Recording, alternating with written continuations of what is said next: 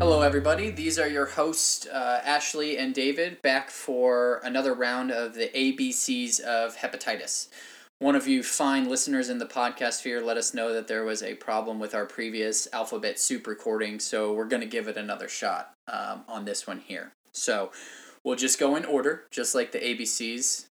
All right, so let's start off with hepatitis A. So this one, typically, you're going to have flu-like symptoms. You might see a little jaundice in somebody that has hepatitis A.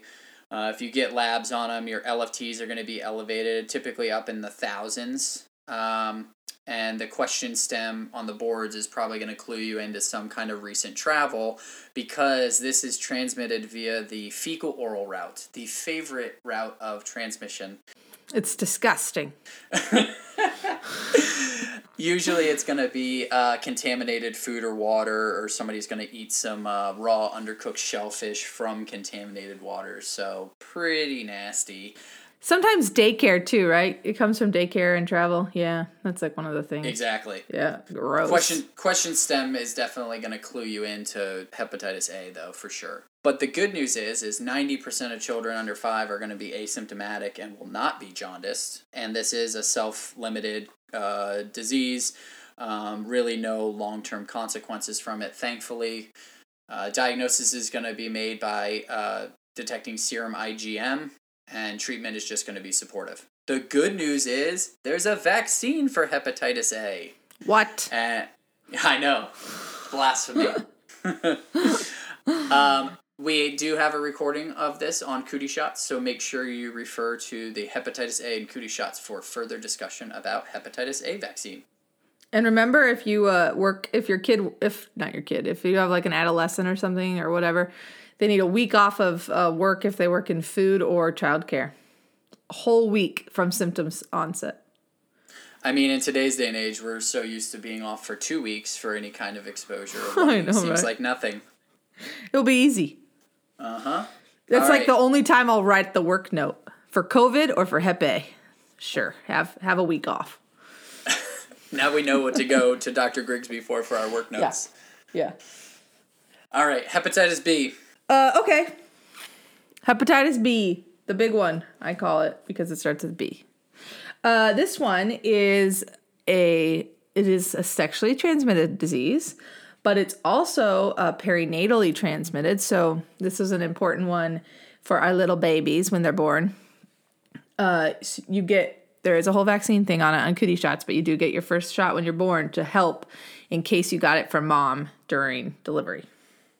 That should be a good way to remember it, right? Of why you get it at birth, because of the perinatal transmission. So extra pearl. Yes. There's an acute phase, a recovery phase, and then a chronic phase if you keep it.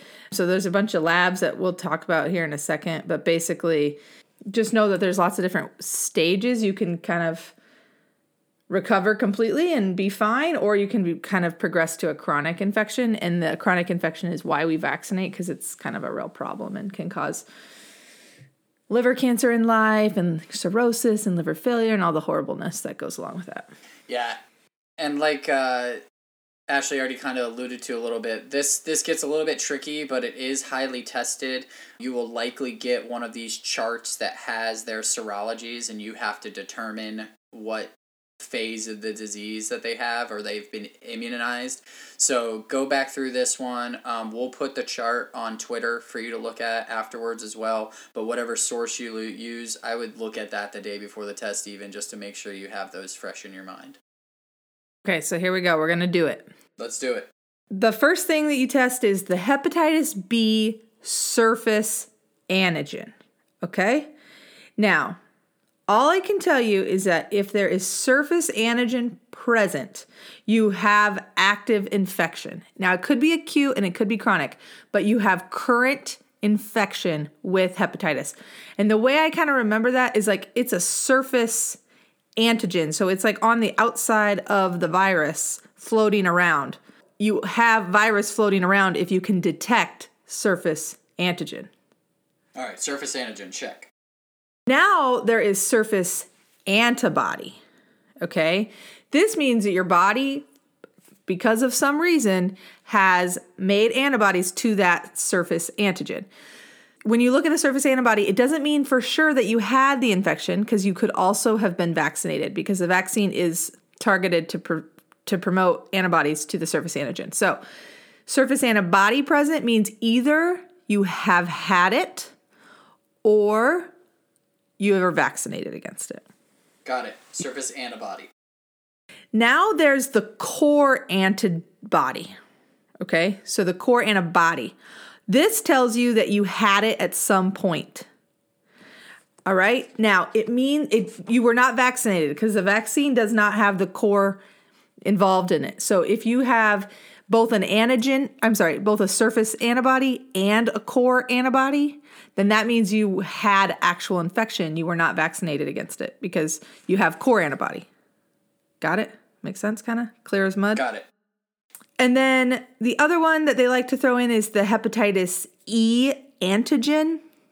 What this really means is that you have a crap ton of replication happening. So you have a very high rate of infectivity and a high rate of active infection. Be like, I think E, did we learn that was like excess? Like you have a ton of virus running around. It's not good. You don't want that. If like a mom was hepatitis E antigen positive, that would be kind of bad because like their kids are going to be highly susceptible to getting it from mom when they're born. Make sense? Kind of? It does. It does. When you actually think about it and kind of break it into pieces like that and think of how each of those surface antigens or antibodies come about, then I think it really can help you get these questions right on the boards. And I think if you just remember that the vaccine is only it's only a surface antibody, like that's the only thing that they give you to try and get you to make a response, then the rest you kind of can figure out. And like you just said, guess what? There's a vaccine against this one. What? Give your kids their shots. Yep. They get the first one at birth. Definitely refer to Cootie Shots for more about the hepatitis B vaccine. Heading into hepatitis C. ABC. Let's do C. That is the order. That is what my son tells me. Hepatitis C. This one is also transmitted via blood and sexual contact. The problem with hepatitis C, like hepatitis B, is that it can result in cirrhosis and hepatocellular carcinoma. So if you think of C and cirrhosis and carcinoma, then you should be able to remember what happens with hepatitis C. Hepatitis C is the most common bloodborne infection in the U.S., as well as the most common cause of chronic viral hepatitis. So that is something that you will likely see during your training and beyond. And unfortunately, there is no vaccine for this one. So all those drug makers out there, get going. Hepatitis C vaccine would be very nice. Correct. And next in our lineup is hepatitis D as in Delta, Dad, D.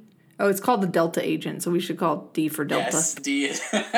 The biggest thing about hepatitis D to know is that it is necessary to have hepatitis B surface antigen. So you have to have at least hepatitis B infection. Remember, you have to have an infection to have antigen around in order to get hepatitis D as in Delta. It is dependent on B. Yes, that's a good way to use a D, an alliteration. I have yet to see this one. I've never seen it either. I've only seen it studying for boards.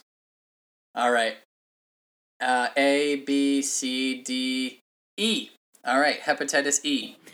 This is another one that's associated with travel, correct? It is. And it's also another one that's transmitted via fecal-oral route from contaminated drinking water. So just another lovely thought. This is the hepatitis that's kind of a problem in pregnancy, so which isn't a huge deal in peds, but in general, this is kind of the one that's really bad for pregnant women. Where do people get this one from, David? It's going to be more prevalent in Asia, Africa, and Mexico, so you're going to look for travel history in the question stem, or they may give you a pregnant patient for you to consider that in as well. All right, I think that's our alphabet, is it not? It is. We have done the ABCs.